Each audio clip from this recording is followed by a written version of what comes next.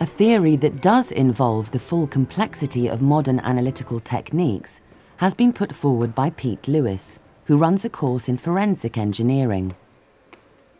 We reviewed, as a team, the various major disasters worldwide in the Victorian, Edwardian periods, and really up till the Second World War. And the Tay Bridge disaster stands out in a way a bit like the Titanic disaster. And as far as disasters in this country is concerned, it is the worst, and still is the worst structural disaster ever. All the evidence, to me, points towards vibration, dynamic effects, being much more important in this collapse than has hitherto been appreciated. All the analyses at the time, and the analyses, computer analyses I've seen quite recently, rely on static analysis of the bridge. But in fact, in a dynamic situation, life is much more complicated. And structures can oscillate, and we know oscillations can cause failures. The classic example, of course, is the Tacoma Narrows in the States, where the then longest suspension bridge in the world failed in quite a low wind, a 40-mile-an-hour wind, I think it was, which was blowing at a very regular speed and created dynamic vibrations in the carriageway of the bridge. And in effect, it was resonance, and the energy was transferred from the wind to the structure, and the amplitude of the vibrations in the structure became larger and larger until the material just could not withstand it any further, and the bridge collapsed totally.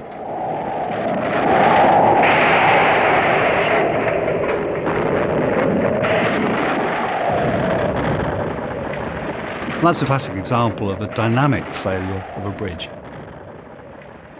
Looking back to the Tay Bridge, I think that there may be similar dynamic effects which were affecting its stability.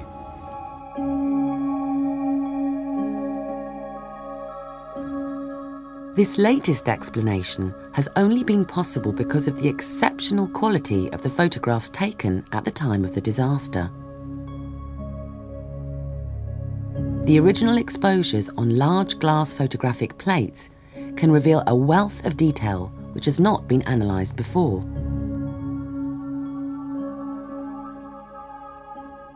Of particular interest to us were the close-ups of the partly standing piers, and there were two of these, piers 1 and 3. Now these are important because there are intact parts here, but also partly failed parts. Could they give us the clue to what happened just prior to the complete collapse of this structure? This is a lug that would have supported a tie bar which is running from east to west. In other words, if a structure is oscillating from east to west, then it is these tie bars here, the east-west tie bars, which will have to support the strain. The stability of the entire bridge is dependent on these lugs. Now, why should that be? It's because these lugs are the connections between the tie bars. Now, it's the tie bars which hold the cast iron columns together. Now, wrought iron is a very tough, a very ductile material, a very good material to put under tension because it can absorb a lot of strain. But cast iron is a poor material to put under strain, particularly in tension, because you can suffer the problem of sudden and catastrophic failure.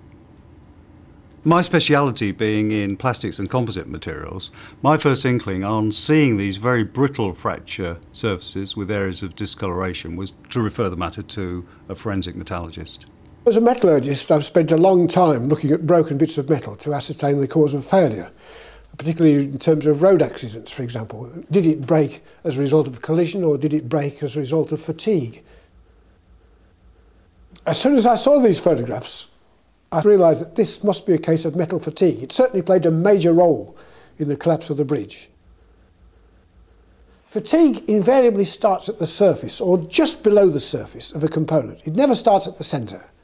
And it starts at the surface whenever there's a small notch or some kind of depression which acts as a localised stress concentrator. But if you bore a hole through the material, then the stress lines can't pass through the hole. They have to go round it, and they concentrate on the outsides of the hole. And that's where we'd expect a fatigue failure to start.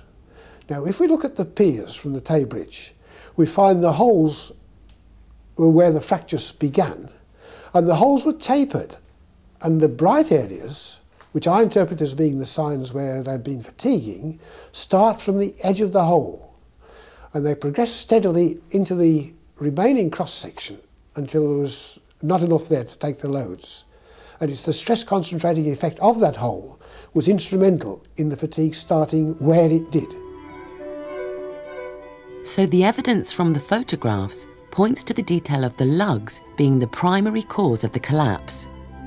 All three theories agree that a brittle material, cast iron, was completely inappropriate for a structure like the lugs involving tension.